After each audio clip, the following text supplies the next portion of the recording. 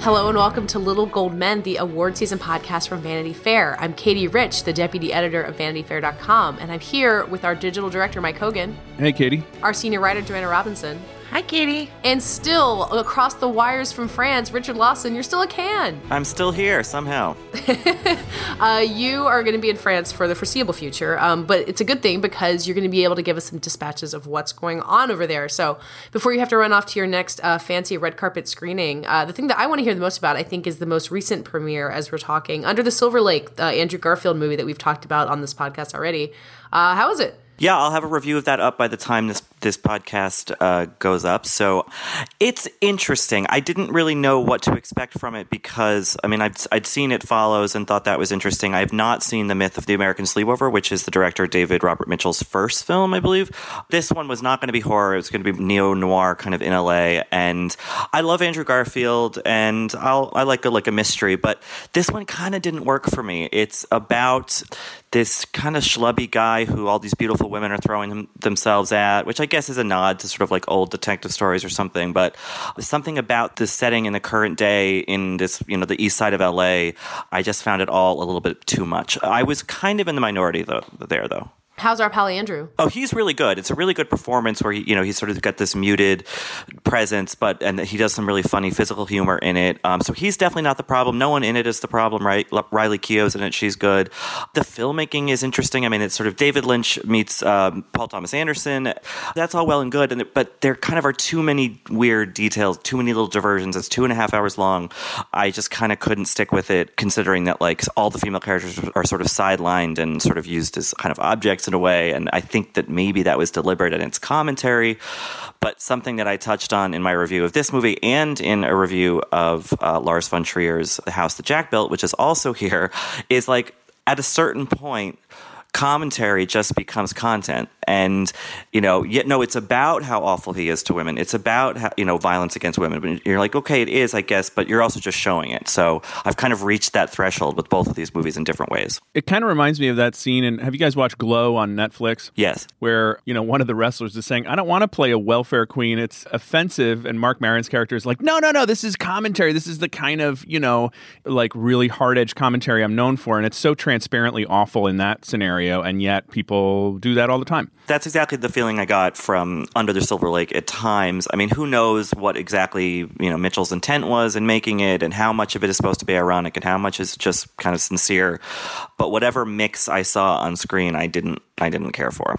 But what about The House That Jack Built? I loved your review, but I want to hear more about this thing. You actually kind of hated it less, it seemed, than a lot of people who really just were enraged. Yeah, I just found it kind of exhausting and annoying rather than fully, morally repulsive. The new screening schedule at Cannes this year meant that I had to see BlacKkKlansman and then go home and write that review, thus missing the gala premiere of The Lars von Trier that some press went to. So after that screening got out, I was out to dinner with our VF colleagues, and the tweets started coming in, and they were all, 100 plus walkouts and all this stuff. And so I really braced myself for something that was going to be excruciating to watch. And, there are parts in the movie that are really gross and grim and scary and sad in a way. And it's Lars von Trier as ever trying to provoke and, I don't know, kind of exorcise some demon out of himself. And that's the part that I found kind of exhausting. It's like, I get that he's dealing with mental issues, and I understand that, and he's still a good filmmaker, but like just this kind of relentless brutalism for brutalism's sake. And, he shows clips of his past movies in this movie, so it's so self-referential, so self-regarding, self-loathing too, in this way that I was just like, dude, like just figure your shit out and then come back and show us a movie. Like, don't make us sit here and watch this horrible stuff while you work through your sort of, artistic ego and all that. Well, I mean, speaking of artistic ego and demons that haunt people, it sounds like BlacKkKlansman is maybe similar along those lines for Spike Lee, but that's something that's really been hitting well with people there. BlacKkKlansman went over very well, for good reason. I think it's a really interesting movie. I think you could look at it from, actually, there's kind of a lot of this between these three movies. Like, on one hand, if it's just a straightforward, sincere thing, maybe it doesn't quite work, but if it's kind of meta commentary, it really does. In Spike Lee's case, with BlacKkKlansman, I choose to read it as meta, and Rebecca Keegan did an interview with Spike Lee that'll be, I think, on the site by now, that I think he kind of confirms that, where you have this sort of, I mean, it plays kind of funny, this story of this black cop in 1970s Colorado who over the phone infiltrates not only his local KKK chapter, but becomes sort of friends with David Duke, who's played by Topher Grace, which should be an indication that the movie is kind of winking at us anyway. So you watch this movie, it's fun. It's weirdly fun for a movie about really dark stuff. And then at the very end, Spike Lee kind of almost turns to the camera and says, "Did you really think it was going to be that easy that you could just sort of solve racism or the KKK or whatever else they want to call themselves, like with just this kind of nice, like triumphant, bow neatly tied story? No, you can't. This stuff, that was 40 plus years ago. We still have some version of this now. We can't be complacent about it, especially certain members of the audience. I really like that kind of trick, and it was nice to see Lee back in form again." Richard, the other thing that I, as someone who's just kind of watching Cannes via Twitter, really got wind of was the Gaspar Noé film, which, he's yet another provocateur who brings, films to get people to maybe walk out or freak out over his movies. But people seem to really fall in love with his latest movie, which is not usually something I think of with Gaspar Noé films. Yeah, a colleague of mine, Kyle Buchanan at Vulture, was telling me that he interviewed Noé a couple days ago, and he said that he was really confused because a few years ago he came here with Love, a movie that was pretty widely reviled, and he said like 85% of the reactions were negative. And so I came here and I said, I have to get 90% of negative reactions. And now it's been 90% positive, and I have no idea what to make of it. Because it's a really surprising movie. So it starts with this kind of riot, 30-minute long kind of dancing sequence with all these beautiful young people from all over the world, a lot of them French, but from all over, and, racially diverse and sexually diverse. Like, it's just a really interesting, feels very now of the moment. And then about 30 minutes in, it turns into this kind of psychedelic horror movie. So it takes an abrupt turn, but it's all pretty interesting. I found the horror part of the film really hard to watch, like almost more hard to watch than the Von Trier for whatever reason, because it's just a lot of relentless screaming, and the camera is, these long takes as they follow characters down halls as they're, drug-addled, and it's a lot to exist in that headspace. But when you take a step back or think about it an hour or two later, it kind of washes over you, and you realize like how incredible the filmmaking is and how different. I've never seen anything like it. So yeah, it just had this really energizing jolt to it that I think, it was playing in a quieter sidebar category, and Noé has been, on sort of not terra firma with his last film. And so it just all kind of conspired to make for a really nice, underground, hip Cannes surprise. So you said it's in the sidebar category, so it's not going to be a Palme d'Or competitor. No, it's in the director's fortnight. That is also hard to keep track of from a distance. I'm just glad to know it's Noé. I always thought it was just No, which felt like a weird last name. So that's better. This is an improvement for me. I think it's Noé anyway. I don't know. It is, yeah. You're supposed to learn these things from going to France. But Richard, there's one other film that you really loved, as far as I could tell from your review, even though I think you think the English title is stupid compared to the French title. You want to talk about Sorry Angel? Yeah, Sorry Angel is great. It's a movie from Christophe Honoré, who's been around a long time, but this is I think the movie of his that really connects the best. And, I was actually somewhat in the minority with this one. A lot of my colleagues that I respect here were sort of meh on the movie, but something about it really connected to me. It's called in French, Give Pleasure, Love, and Run Fast, which is just so much better than Sorry Angel. It's a movie about AIDS in the early 90s in France, so very similar to BPM in that way in terms of themes. BPM being the movie from Cannes last year that you really loved and was maybe should have won the Palme d'Or, I think was the consensus. And I think that Almodovar wanted it to, but felt he had to give it to a more consensus choice. So anyway, this one, BPM was about activism, and there was a love story in there, but this one, Sorry Angel, is much more about, sort of personal stuff, like a romance between an older writer and a younger guy. It's pointed, it's political, it's funny, it's romantic, I guess, in a way. It's really similar to the novels of Alan Hollinghurst, who wrote The Line of Beauty, if anyone's familiar with those. I was very proud of myself because I mentioned that in a review, and then at the press conference the next day, Honoré said that he had given his lead actor a copy of an Alan Hollinghurst novel to read before they filmed. So I was very... You did the assigned reading. That's right. So yeah, I really like that movie. I don't think it's a contender for Palme d'Or just because, again, the reception has been a little bit muddled. But again, the critics are not voting on this. The jury is, and we don't really know where Cate Blanchett, who's the president of the jury, is leaning, though I have heard that she, there are 3 female-directed films in competition, especially with this protest that they had on the red carpet with, 82 women.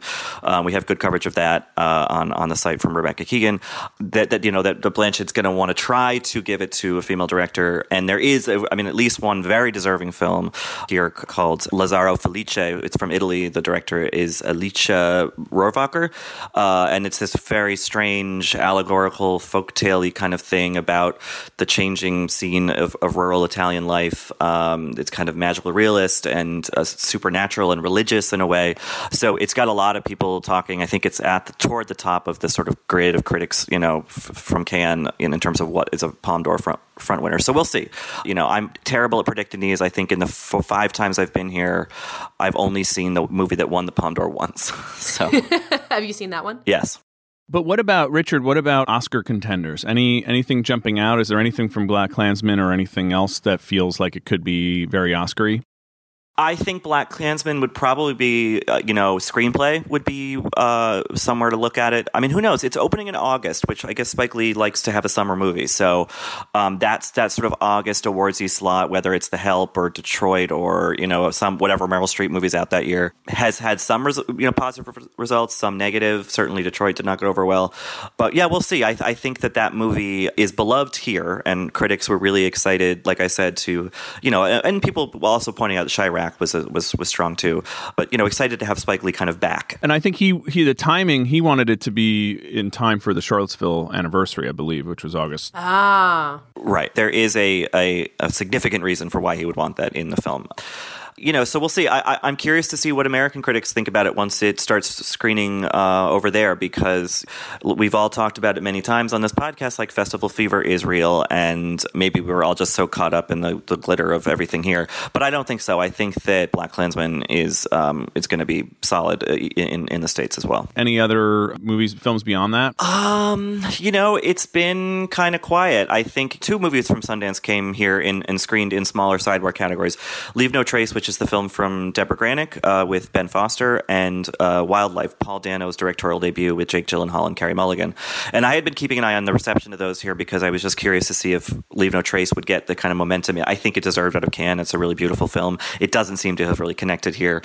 Neither really did Wildlife, and I was curious about that because, Carey Mulligan has long been in this sort of awardsy mix, and this seemed like maybe this is a movie that could take her all the way, but I don't think so. So yeah, this has been an interesting Cannes. Very few American English language titles, and thus, Oscar stuff beyond the foreign language category is looking a little thin.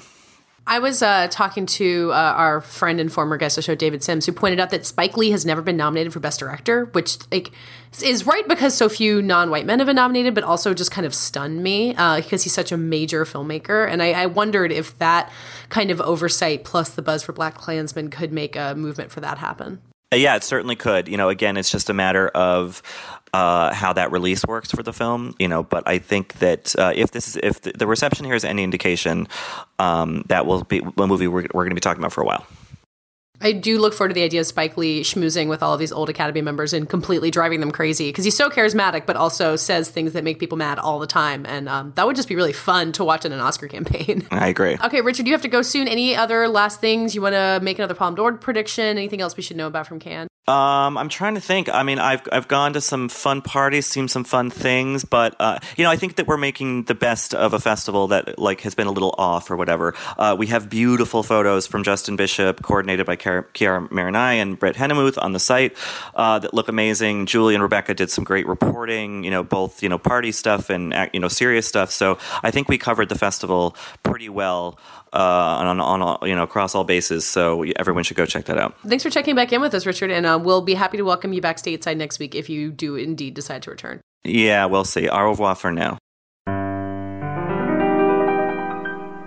So something that played at Cannes that we didn't talk about with Richard was Solo, which is a movie you may have heard of. I don't believe it is an Italian magical realist story about farmers. And to talk about that, we have brought in Cam Collins, our film critic, who has seen the movie. Your review is up on the site, Cam. And you and Joanna are the people in this conversation who have seen it. But maybe we'll start with you, Cam, to just introduce you to the show. Welcome for the first time. Tell us about Solo. Hi, everyone. Solo is good. It's fine. It's good. It's a Star Wars movie, but the title is Solo, a Star Wars story. It's very clearly a kind of one of the off-brand sort of lesser children of the franchise, kind of like Rogue One. It's sort of like a little bit separate. which is, I think, to its advantage because it doesn't have to be as intergalactically huge. It doesn't have to have as many fight scenes. It doesn't have to be 2.5 hours long, but it's also sort of small, I think. But they also don't have to kill everybody at the end to close the... Not everyone dies in the end. Yeah, okay. There is a surprise death that I was not pleased with, but no, right. It's not one of those. But it is still, the character-driven, the same kinds of jokes, the same sorts of relationships, the same kind of funny droid. This time it's Phoebe Waller-Bridge, who's hilarious, who deserves to be in one of these movies as a flesh and blood person someday, maybe. And yeah, it's Alden Ehrenreich as Han Solo. He's not Harrison Ford, but that's fine. No one is. He's pretty good. He's got like good cheekbone structure. He's charismatic and he has great hair. And also, I think it's a movie about, right, like it's Han, it's young Han. So it's a movie about the making of the guy who eventually becomes Harrison Ford. He's not there yet. You kind of see him picking up gestures and attitude along the way, but he is still sort of like a lone renegade, I have no master kind of guy. And Chewie's in it. It's cute. It's good. I like what you said in your review that at first you're like, this isn't Harrison Ford. And it's like, okay, well, this could be the guy who becomes Harrison Ford. Yeah. There's a little tabula rasa thing going on there. And by the way, Harrison Ford's 2016 or whatever Han Solo is very different from the 1977 Han Solo too, right? Yeah, so absolutely. There's precedent for evolution in this character. Yeah, and frankly, I guess what I love about Han Solo is that he's like the cowboy, and that is what Harrison Ford is to me. I think about him on movie sets now, like Blade Runner, just sort of not into it, but there doing a great job. Yeah. But not phoning it in, but hanging out, being Harrison Ford, being a movie star. And the classic, like, you can type these lines, but you can't say them. Right, attitude toward the whole thing. Right, which is how I feel about Han in many ways. Just sort of his relationship to, like Star Wars is doing this whole revolution, liberation stuff in all movies right now, and Han Solo is not that kind of guy. He's not political in that way. Yeah, I think it's an interesting role, and Alden is good. I think it's really too bad that the big story before this movie was that one of the big stories was that he had to have an acting coach, which is not rare. But I feel like that was planted to sort of bring him down a bit in a way that I don't think is quite appropriate to the performance. I think he's good. Well, Joanna, what do you think about that? Because you've been doing some reporting around this topic. I think what a lot of people are going to do, Star Wars fans and otherwise, when they see this movie is try to figure out, because, the original directors, Phil Lord and Chris Miller, exited the project a couple months in. They brought Ron Howard in to take over. Cam's right that there's been like all these stories about the movie before the movie came out. And I think a lot of what Lucasfilm has been saying is like, please just judge the movie for the movie and not for all the drama that you read in the trades. That being said, it's irresistible to watch this movie and try to figure out like, well, what did Lord and Miller, who are known for their sort of zany comedy, and what did Ron Howard, who is known for like really like workman-like emotional drama sort of stuff, what did each director do, have a hand in, which scenes are left over from the original? I actually think it's kind of impossible to tell, though there are moments of comedy that really work. So it's tempting to be like, oh, that's Lord and Miller, but Phoebe Waller-Bridge, who I agree with Cam is, I think, the highlight of the film, has said that they did a lot of comedic improvisation when Ron Howard was directing as well. It wasn't just a Lord and Miller thing. So when a joke lands particularly well, and Phoebe Waller-Bridge obviously has a lot of improv in this movie, you're tempted to say, oh, that's a Lord and Miller film, but it might not be. So all of that's to say, my experience watching Solo was that for the first quarter, I think, of the film, to me, maybe a little less, Alden Ehrenreich seemed extremely uncomfortable in the role. And then he relaxes into it. And I'm not saying it was shot in that order. I'm not saying I know which director got him to relax. I'm not saying if an acting coach helped him. But Cam's right that sort of, at least for me, eventually, whether or not it's exactly Han Solo, this is a character that I am excited to watch. Alden Ehrenreich, who does have so much charisma, which we saw in Hail Caesar, like really gets to show it off. And every time he grins and stuff like that, you're like, yes, this is the character I want to watch. So it gets there eventually. And it seems to me like Lucasfilm, even though this is, as Cam said, one of their anthology, quote unquote, standalone films, it seems very obvious that they're setting this up for some kind of trilogy. And Kathleen Kennedy in the press, I don't know, today or yesterday, implied that the next standalone film would be a Lando film. So it's possible that they'll continue this Han Solo arc that they're clearly setting up to be a continuing arc through the Lando movie or through another Han Solo movie. But the point is, like, whatever reservations I had going in, on the other side, I was like, yeah, I'd watch more of this for sure. It was fun and fine, and I enjoyed myself. I talked to some Lucasfilm people actually who were surprised by the positive reception out of the premiere. Those poor people have been in like hazard pay for months. Yeah. After all the Last Jedi drama, they were surprised by the positive reception, like pleasantly surprised out of the premiere, out of the New York screening, out of Cannes. And they were talking to me. They're like, well, maybe everyone thinking it was terrible just like really worked to our advantage. And that's just what happened. Lowered you know, they were like, yeah, they're like, maybe we should always lower expectations on these movies. I was like, maybe. So, you know, they made a movie that's just, it's like a good diversion, right? It's like, I think it's a matter of just the movie not being as ambitious as the kind of main parts of the franchise need to be, where you can just, it can be more fun. It was more fun to me than, like, I enjoy Last Jedi. I think it's like a, you know, I think it's fine, but it's very long. It's very heavy. And Solo just isn't. It's definitely not the Lord Miller version. I agree with Joanna. You can't really see the seams showing, but I can tell. I mean, Ron Howard overall, having seen his other movies, I don't think he's as funny as they are. So I think it's not as funny a movie. It's not like as funny a summer popcorn action comedy as maybe it would have been with them, but it's still like an enjoyable, if predictable, but like enjoyable, fun, pretty light in the scheme of things movie.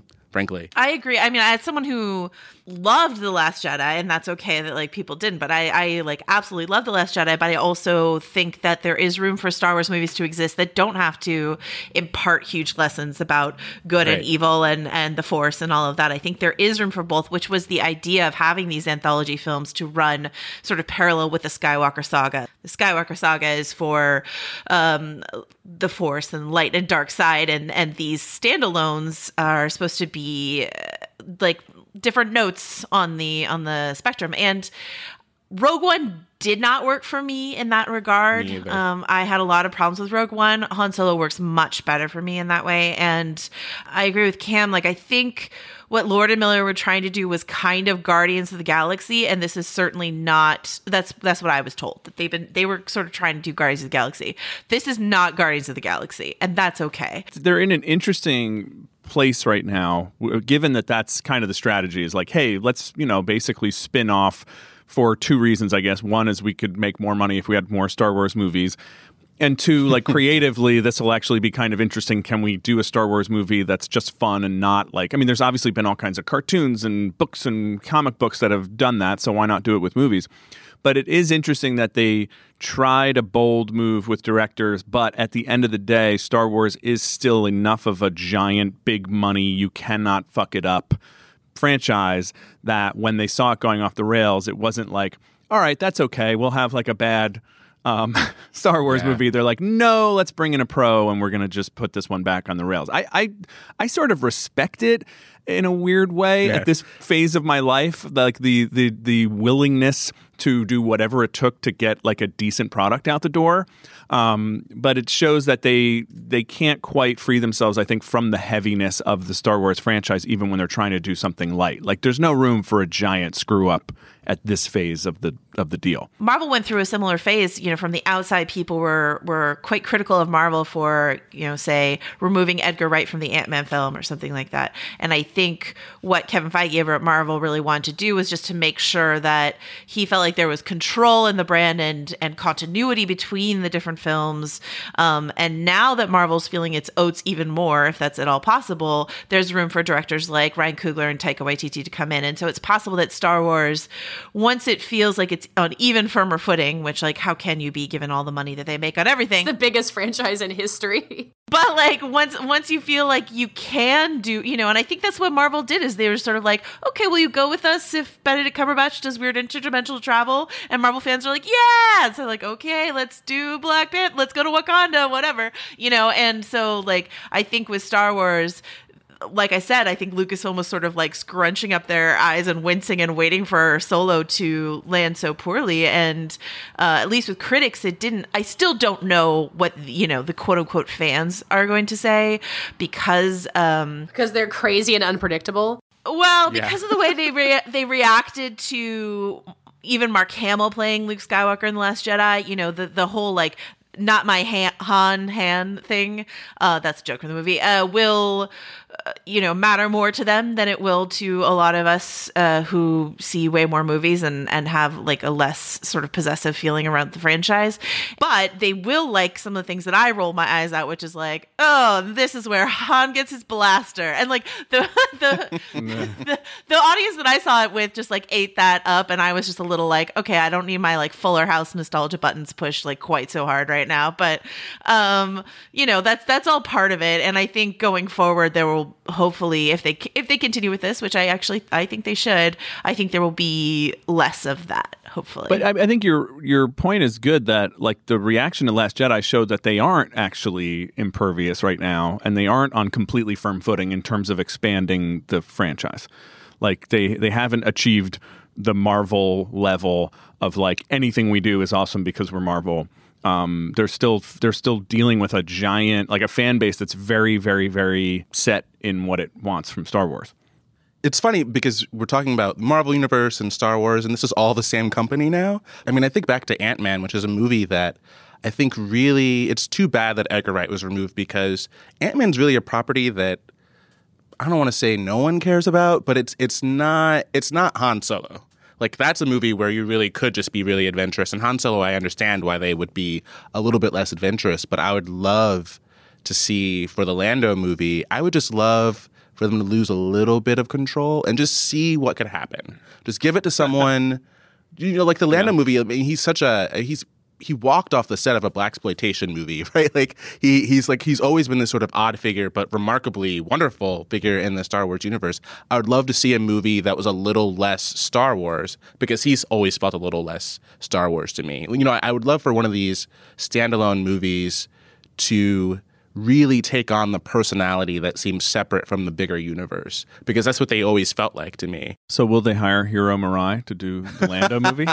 Yeah, I think that's definitely not it's not going to happen, but I think letting Donald Glover and his taste have a little bit more say here could be really interesting. I think like the comedians he would probably put in it would be interesting. I would love for Maya Rudolph to be involved somehow. I just already have my dream Lando in my head. But Han Solo, for what it was, my expectations were low. I feel like they did this on purpose.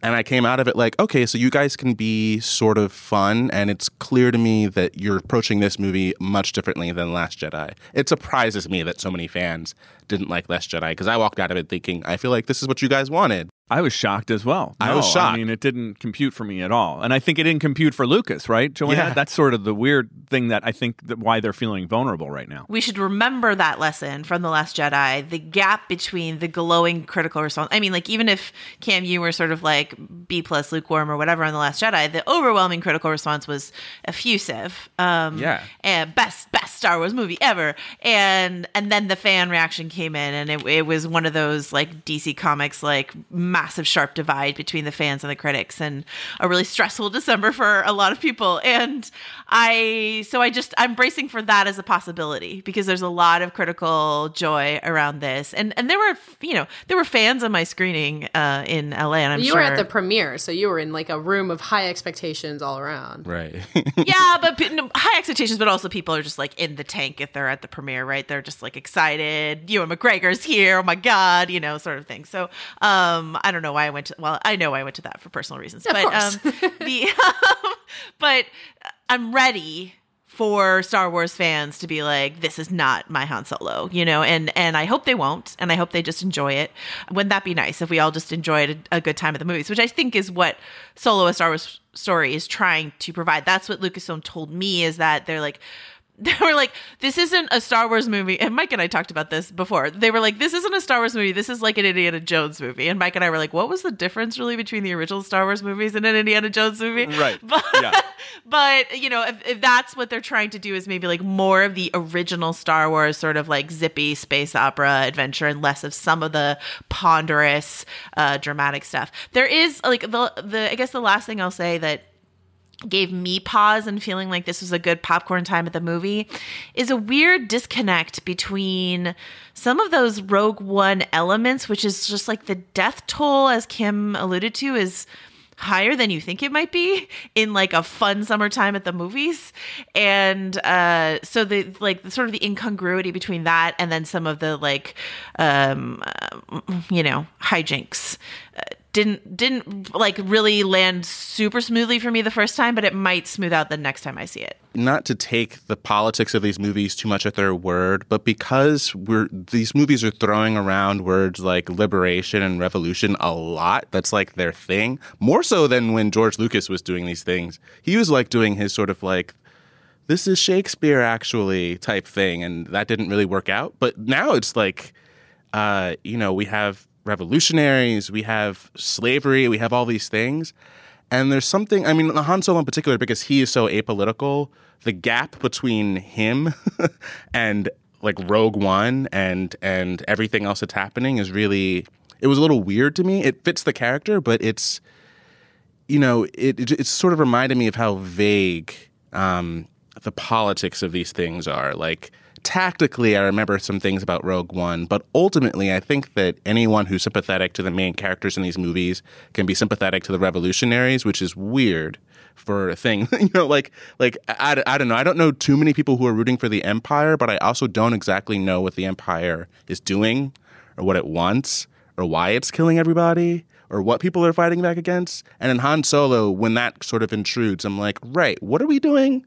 Like, what? Han's confused. I'm confused. He doesn't know what's going on. I don't know what's going on. It's a weird political time to be celebrating someone who is defiantly neutral. That's not really something we talk about in politics these days. Yeah. I mean, something I will say in like Soloist : A Star Wars Story's defense, it's not like necessarily celebratory of Han's neutrality. Right. There's a character introduced in this film, and I'm not even talking about Lando because we know Lando. There's a character introduced in this film where when I was watching the movie, I was like, why am I not watching a movie about this person? And if, I'm sure Lucasfilm has a plan for like an animated series or at least a comic book or at least something about this person. But that's a revolutionary figure that I think the film is more admiring of, even because like the problem with Han Solo and putting him on the periphery of a revolutionary story is that we know when he joins the revolution, and it's not until he looks like Harrison Ford and Carrie Fisher's involved, and so right. like he's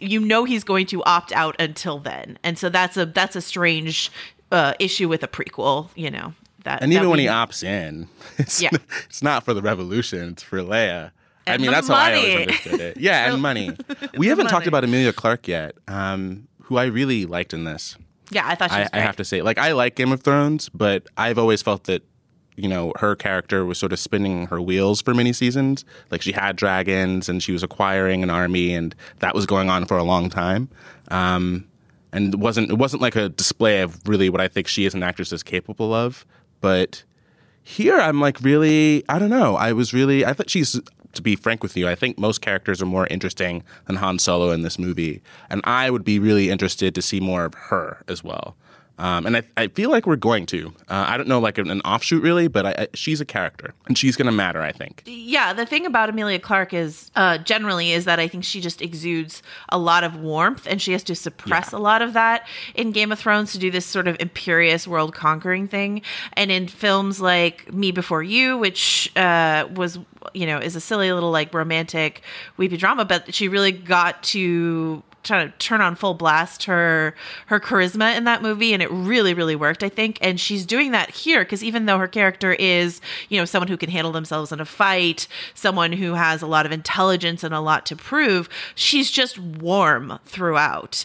And even in like, double, triple, quadruple crosses, which, you know, this movie makes no bones about the fact that you can never trust who you're talking to. She's always got this like warm thing going that just works really, really well. And my understanding is that it was actually Ron Howard who was able to bring out a lot of that in her. So for that, we can give him credit. That makes sense. She definitely doesn't really have any funny lines. I can't imagine. I don't know what Lord and Miller really had in store for her, but I do sense just like contra Han Solo's apoliticism, like her story is indicative of a lot of what's going on in this universe for me in a way that's useful. And in the ways that I feel like Star Wars hasn't really explored yet. I think Star Wars can do a lot more with gender generally. And I think that her character would be a smart way to kind of do that, I think. So we've talked about Lando a little bit, but I wanted to ask you guys about Donald Glover, who is not just in this movie, he's on this kind of unprecedented run of stardom right now, like between the second season of Atlanta, the This Is America video, which was this enormous phenomenon. He just hosted SNL. He is like on top of the world right now. And from what I understand, like obviously they're talking about a Lando spinoff. He's good in the movie, but it might not be quite the Lando movie we're hoping for. It's more of a Lando movie than I thought it was going to be. Like more than Empire Strikes Back, where he's in and out in like no time. Yes. Yeah, he definitely. I mean, right, he doesn't take over the movie. It's not a movie named after him, and that's just the way this is going to go for this movie. But I at least think that his performance justifies my long-term interest in that character. Like, I think he lives up to, you know, he makes me curious about the gap between him and Billy D. Williams. I want to see a movie. I want to see several movies, maybe, I guess, is the deal here, kind of filling in that gap, because I think he's fascinating. In the same way, he just makes me wonder, like, where are you from? What kind of life did you have? Why are you, you know, like so cool? Why are you Shaft in this Star Wars universe? You know, and then the question of like how he and Han became friends is always something that, you know, this is a friendship that I've always been curious about. I think he really more than pulls his weight. I think he and other people just remind you that Han Solo's like not as interesting as he is. Joanna, what do you think of Donald Glover? So as a like longtime Donald Glover since Mystery Team fan, wow. Yeah, my bona fides. No, I saw some early footage and I was a little worried because I thought he was doing an impression when no one else in the film was doing an impression, and that like made me worried about like a sustained performance. And then I was wrong, because though I don't think he's the best in the movie, I think Cam and I agree that might be Phoebe Waller-Bridge. Yeah, he's great in everything that he's in, and he is used, I wouldn't say even sparingly, but like he's not overpowering this film. It is still Han Solo's film, but Cam is absolutely right that Han Solo is probably the least interesting character in his own film. That happens a lot in movies. So that's called the Luke Skywalker dilemma. And I'm so excited. I mean, not just his costumes, which are just like each more dazzling than the next. His capes. He has a closet of capes. He has a closet of capes, and there's like one last look. Like you think you've seen all the Lando looks, and there's one last look that just like blows the top off your head. It's so good. So like, yeah. So I would be thrilled to see more Lando, and my idea for a Lando movie, if Kathleen Kennedy wants to listen, because I definitely think she listens to this podcast. Hi, Kathleen. There's a follow-up to what we mentioned earlier. I just read a piece on IO9 that Lucasfilm clarified what Kathleen Kennedy said in Cannes, where she said something about like Lando is the next thing we'll do. They are saying now that was translated incorrectly, and she was just saying we would like to do that someday. Blame the translators. Ramp your expectations down slightly, but darn. My hope and joy and expectation for that movie is I want it to be like a prequel with Phoebe Waller-Bridge's character and Donald Glover's character, and Phoebe Waller-Bridge and Donald Glover write it together because they are both such brilliant writers. And then I don't know, whoever we want to have direct can direct it. But like, it's exactly what Cam was talking about in terms of like, in encouraging Star Wars to take more chances, to have someone other than a Kasdan write a Star Wars movie, to have a Donald Glover and a Phoebe Waller-Bridge, who, if you watched any of the publicity tour for Solo, they paired the two of them together, and they're just a delight in every interview. Like, put those two brilliant, hilarious people together and give us the Lando movie we deserve with more capes. Lando, a Cape Wars story. I would watch it. I was gonna say, to your point about like someone other than a cast in writing these movies. Yeah, there are things about Lando. I know that it's not his movie, but there's a moment of Emilia Clarke's character Kira sort of in his closet of capes, and it acknowledges all the capes. But I think that if like Donald Glover had written that scene, you'd luxuriate in it a little bit more. Like it's like a style thing. Style is so important to Lando, and that's something that the movie doesn't really like make time for. It also, for the record, doesn't make time for figuring out, like teaching us or showing us rather how Han Solo learns to fly, which I thought was going to be a thing, but we don't actually see that. They're just things that get dropped out that I think would be more interesting if other people were writing and they remembered, like things were less tethered to the plot points that these movies need to get out of the way, and more to personality, exploring personality. I would just love more of that. I mean, Donald Glover wrote that, he had a Deadpool show that he wrote with his brother, and he posted a fake version of it. And what I saw of that was like, okay, let this guy do Deadpool, right? Like, let this guy take these properties and do them in his own voice and his own image. And I think that Phoebe Waller-Bridge should be the same thing. Like, let these people do these things their way just for a second. I just want to see, like, give me like 20 minutes of it. Give me a short film just to justify my suspicion that if you let the personalities drive this a little bit more, you'll get a more interesting movie. I can't promise a movie that Star Wars diehards will love more, but you'll get a more interesting movie, a movie that remembers that it's not just about plot. It's about its personality, style, charisma. These things just matter so much. They're so important to the original trilogy. Plot is important too, obviously, but personality and characters and actors and movie stars, these things are really important to these movies. And I think the Kasdan writing sort of takes that for granted. I'm with Mike, what Mike said earlier, where I don't really, I kind of respect the way that Kathleen Kennedy like has a really strong vision for what she wants and is not afraid to fire people in order to get what she wants from her bajillion-dollar empire that she's been put in charge of. I do respect that. I look forward to a time when she feels maybe a little freer to experiment. But I see no shame in her like really wanting to get this off on the foot that she thinks is the strongest, whether or not it's what wind up eventually being the strongest. We only have like a guess at what a Lord and Miller or Josh Trank Star Wars would have looked like. Oh boy. But yeah, well, that's a firing we got behind with Kathleen Kennedy. But my idea born out of Cam's suggestion is that Star Wars should start doing what Marvel did initially, which is these one shots, right? These little like 20-minute movies that they would do between movies to just like let you explore like Ben Kingsley's Mandarin character or something like that. It was just like a fun, maybe they weren't even 20, maybe they were like 15 minutes. I don't know. They were just like these fun little things. And yeah, I would love like just to see and just to show Lucasfilm like what the audience can respond to. Give a Phoebe or give a Donald like a one shot. So they feel like there's less risk associated with it, and they could see that this could, I think, and agree, could be a really, really good thing for them. Let them try it out a little bit, just to see, yeah. The problem with Lucasfilm right now, and they're sort of retconning it a little bit, like Han Solo. The Han Solo movie retcons a lot of like lore that they established about Han Solo in old books and stuff like that. And I'm not precious about that, and I don't really care about that. But the thing that Lucasfilm is sort of groaning under right now is the fact that all of their properties after a certain period, and that means their books, their comic books, their animated stuff, is all in one continuity, whereas Marvel doesn't have to worry about that because they just do different things from the comics, and so they only have to worry about continuity in their own films, which is hard enough for them to manage.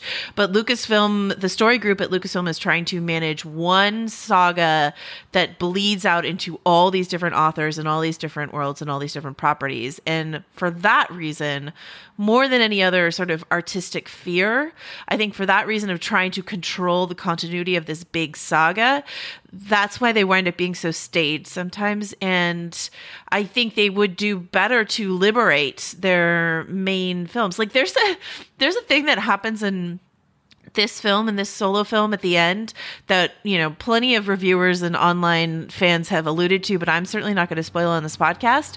But the only way that makes sense to viewers is if they've watched the Lucasfilm animated series or read the books. And if they haven't, then they're going to go out, and that's going to be an SEO boon for us. They're going to go out and Google, like, how did this happen? I'll be Googling that or just texting you, Joanna, because I'm sure I will be confused. Last movie I saw, this shouldn't make sense, but if you've watched the animated series or read the comics, it does. But like, should you have to have that bridging knowledge in order to just go to the movies, once a year, twice a year? All right, well, guys, I'm seeing Han Solo on Monday. I will hit you with all of my questions, Joanna, though I'm assuming it won't be quite as confusing as, say, a given episode of Westworld. But I'm excited about it. Thanks, guys. So, Mike, we're going to wrap up the episode by sharing your conversation with Glenda Jackson, who is currently on Broadway in Three Tall Women. She is a 2-time Oscar winner. She's kind of seen it all, and it sounds like you guys had a great conversation. Yeah, I was a little anxious going into this because there have been some stories about what a notoriously difficult interview Glenda Jackson is. I don't know if she was, on special good behavior or if she actually just enjoyed the talk, but we had a lovely conversation.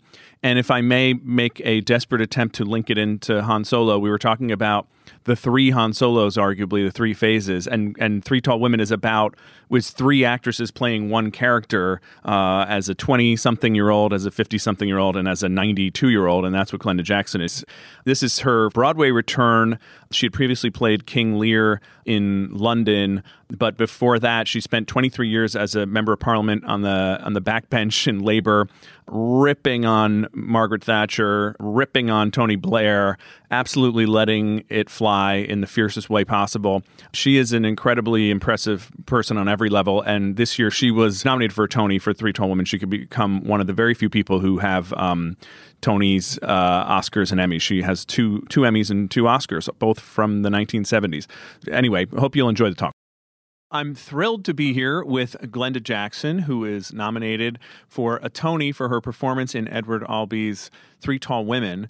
And Ms. Jackson, this is a big comeback to Broadway and to acting, really, in the last few years after a long, illustrious political career in the United Kingdom. And so I wanted to ask, my first question is, I know you played King Lear before this, and now Three Tall Women by Edward Albee. What was it about this part, this play, that made you think, yes, I'm going to do this on Broadway? Well, the actual writing itself, which is deceptively simple, but in fact immensely complex, in as much as eventually the characters are revealed in a way. And also one of the major things for me was that I would be working with 2 other actresses, and that's a very unusual experience for an actress. Usually if there's one decent part, if you've got it, there are no other actresses around. And have actresses of the caliber of, well, the 2 that I'm working with is just bonus beyond belief. And one of the things that you said in an interview around King Lear was that there aren't enough creative writers who seem to write interesting roles for women. Is that something you found throughout your career? Absolutely. I see absolutely no shift in that at all. And it really perplexes me to wonder why contemporary dramatists find women so boring. Almost invariably, the driving dramatic engine is masculine. And if there are women in it, they're kind of mere adjuncts. And there has been no visible change, as far as I can see, since I first stepped onto a stage and got paid for it. Let alone in the last 6 months since Time's Up. Oh, well, I mean, heaven only knows. I mean, yes, Yeah. It may be too soon. Right. Let's talk about Edward Albee. He directed you, didn't he, in Who's Afraid of Virginia Woolf? Well, yes, indeed. Well, yes. I mean, I say that with slight hesitation in my response and my voice, because I found him immensely closed off as a human being. I mean, it was as though he lived in a glass case. He, never cracked a smile. I got off on the wrong foot with him on the very first day of rehearsal. Oddly enough. How did you do that? Well, George and Margaret come into their home. They're both more than slightly drunk, and it's dark. And Albee said to me, and she sort of stumbled because she's trying to find where to put her coat down. I'm paraphrasing what he actually said. And I said, well, doesn't she know where the light switch is? She lives here, doesn't she? And that was not the kind of response. So he was. So it wasn't It wasn't a meeting of inspiring- minds at all. No. But, we had a marvellous cast and really, really interesting and, the circular nature of life. Cynthia Nixon played the young girl in it. And she came to see the show the other night, and she looks fantastic. I can't believe it was as long ago as it was. And her understudy in the Albee piece also came to see the play. And she, Cynthia's understudy, was the original C in Three Tall Women. No kidding. No kidding, when it was first performed at the English-speaking theatre in Vienna. And I said, she's another Cynthia, and I said to her, what was Albee like? I mean, did he crack a smile? Did he talk to you? She said, well, he gave me 2 notes. I can't remember which the second one was, but the first one is indelible in my mind. She said, he said to me, I don't want the audience to like her. About C or Yeah. about the whole Absolutely. character. So No, he only ever spoke about what he was speaking about C, okay. And he was talking to C, about C, and he didn't want the audience to like her. Well, it's so interesting because I want to pull up this quote. Myra Carter, who played, who originated the role off Broadway, right? Yes. She had a very dim view of the character that you play. She said, she's a stinking rich old Republican bat, and I'm a radical feminist. I know you're quite a feminist yourself. I mean, what's your point of view of A? Well, it's entirely the point of view that Albee presents us with. But she's pretty feminist in the way she fights for her life and for what she believes in. She says more than once, referring back to when she was a girl, when she's 91 now, we had to make our own way. I mean, that's pretty feminist, isn't it? Yeah, it is. Now, Cynthia Nixon. So, did you talk about her budding political career? Well, I Did you offered to bang on doors if she needs a helping hand, but I only have Monday off, so I wouldn't be much use to it. But, I just think it's so great of her to do it, actually, because this is, you spoke about celebrities and things of that nature, and celebrities are always criticised at time of elections in my country when they stand up and speak for whichever political party it is, actually. And this is something that was always raised with me. And I said, well, we've got the right to vote, haven't we? We've got the right to vote. We have a right to voice our opinion. But it's always, I think, particularly difficult for, I'm referring to my own country here, I've got that au fait with what it's like in America. But it's very, very difficult for women. It's always more difficult for women than it is for men. Still. I don't want to sound dense for asking this because I totally accept that that's true. But I'm curious, from your perspective, what are some of the reasons that that's the case? I wish I had the detailed evidence to be able to answer that question in the round.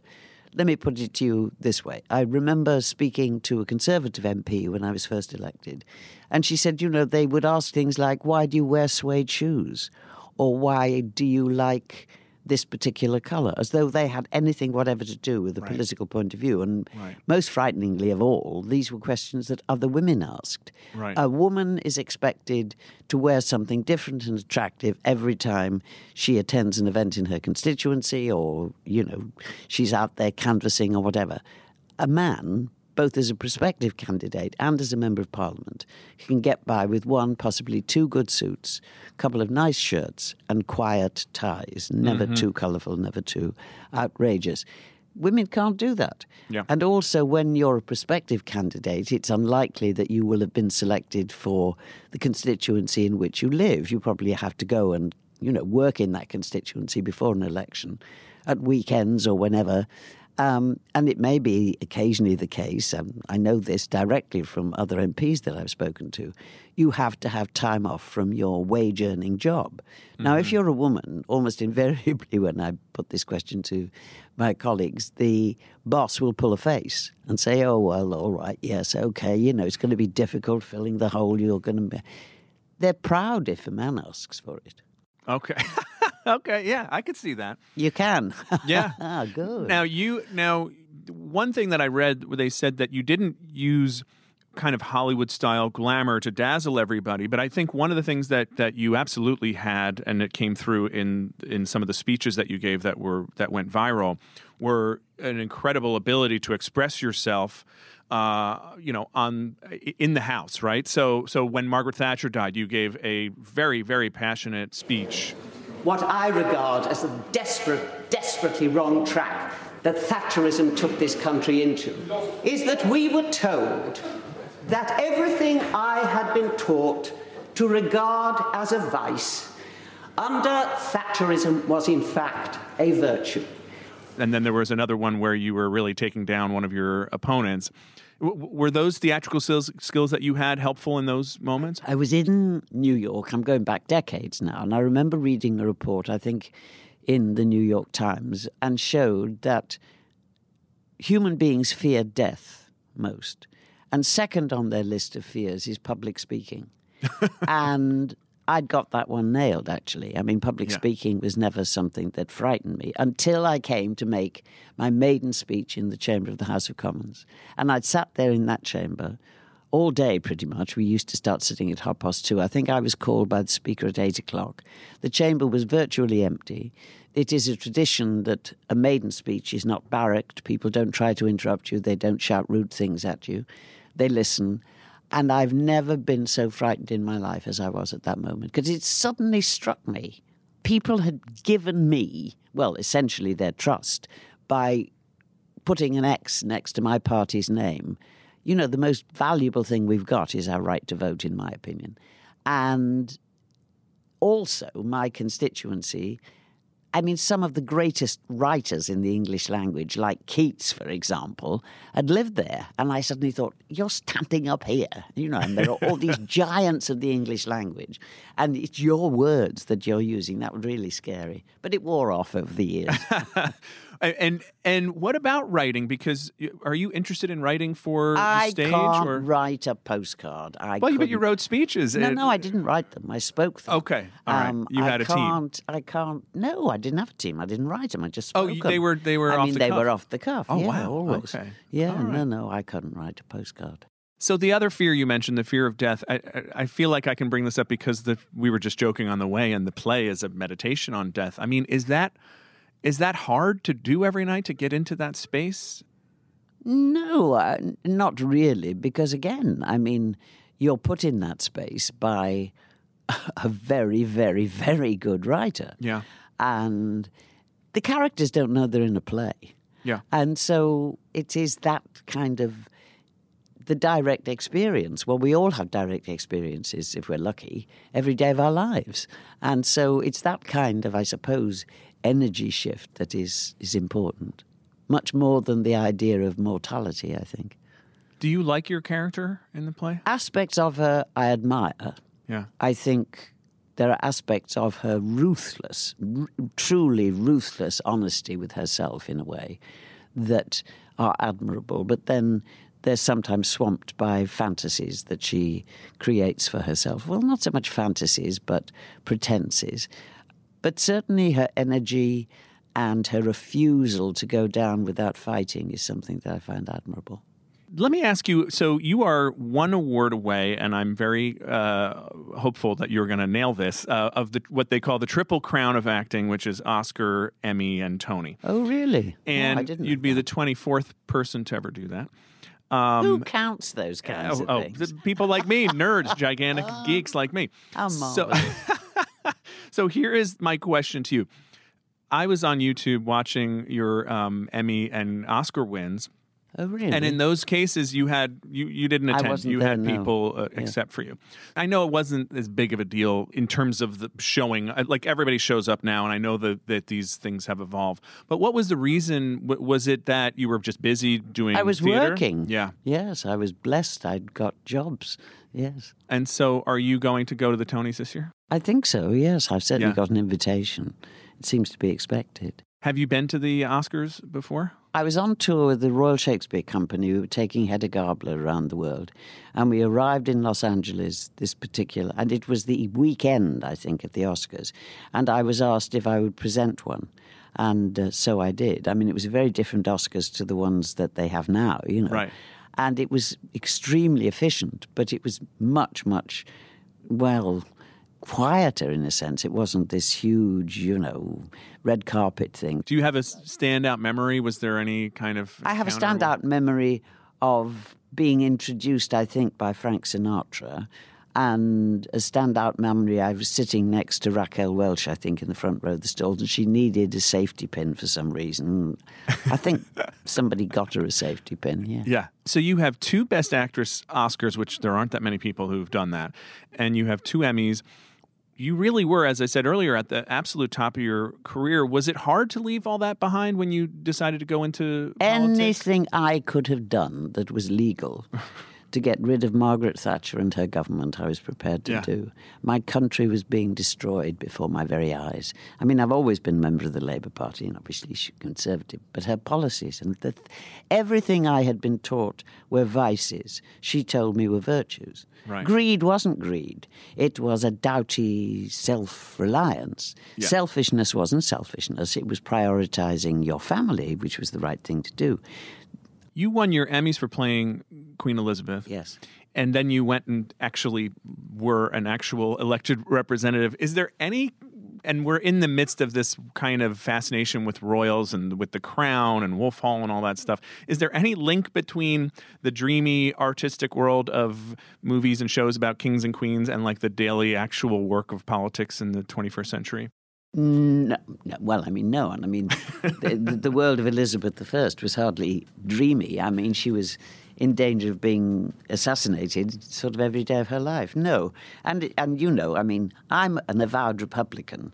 Doesn't mean I want the Queen to step down tomorrow. I mean, you know, she's 92, God love her. I mean, she's fine. But I do wish my country...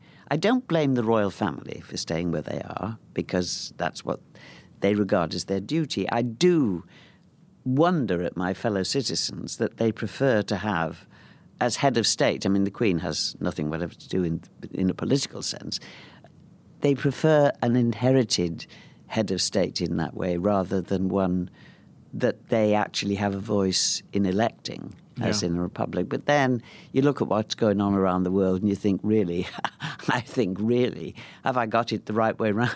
Well, I'm curious about that because I never once thought a monarchy made any sense at all until Trump, and now I'm kind of thinking, well, it wouldn't be the worst thing to have somebody around here with such a class. Well, I'm looking at my reference. country, you know, and going through the agonies of pulling us out of the European Union, Brexit. Why we voted for that?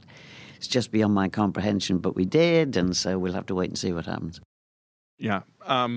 Did you watch The Crown at all? No, I can't get any of that on my telly. Okay. But I'm sure, you know, eventually it'll be on a disc or something, and I'll have one of those things you know, I don't know what they call them. What do you think of the royal wedding madness? Oh, the nicest thing about it is, well, no, the best thing about it is that those two clearly are passionate about each other. I mean, you know, it's real. Right. And one just hopes that they will be allowed to live a real life. And I think they probably will. Can we hope that you're going to do another film soon? I don't know. I mean, a couple of scripts have come my way. I mean, they're never absolutes, but you just have to wait and see what comes through the door. I would like it. I like working for cameras. You never have to work for their attention. They're just obsessed with you. You can just, you know, yeah, they're great. Well, good. Okay, now our listeners know. Send some scripts, some good scripts with good female characters. Okay, thank you so much, Ms. Jackson. No, thank you.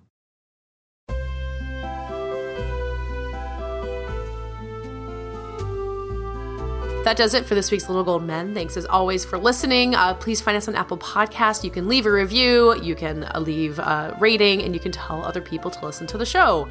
We've lost Mike and Richard, but you can find all of us still at vanityfair.com and tweet at us on Twitter at Little Gold Men. And we're all on our own. Mike's at Mike_Hogan, Richard's at Rylaws. I'm at Katie Rich. Joanna?